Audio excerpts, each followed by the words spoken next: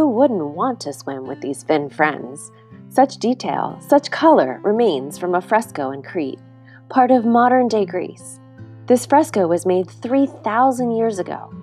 The Minoan civilization flourished in the Middle Bronze Age on the island of Crete, located in the eastern Mediterranean from about 2000 until 1500 BC. With their unique art and architecture, as well as the spread of their ideas through contact with other cultures across the Aegean, the Minoans made a significant contribution to the development of Western European civilization as it's known today.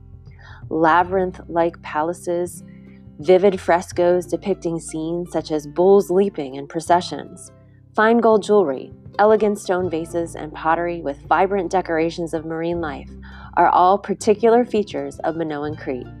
These dolphins are indicative of a culture who created art for art's sake.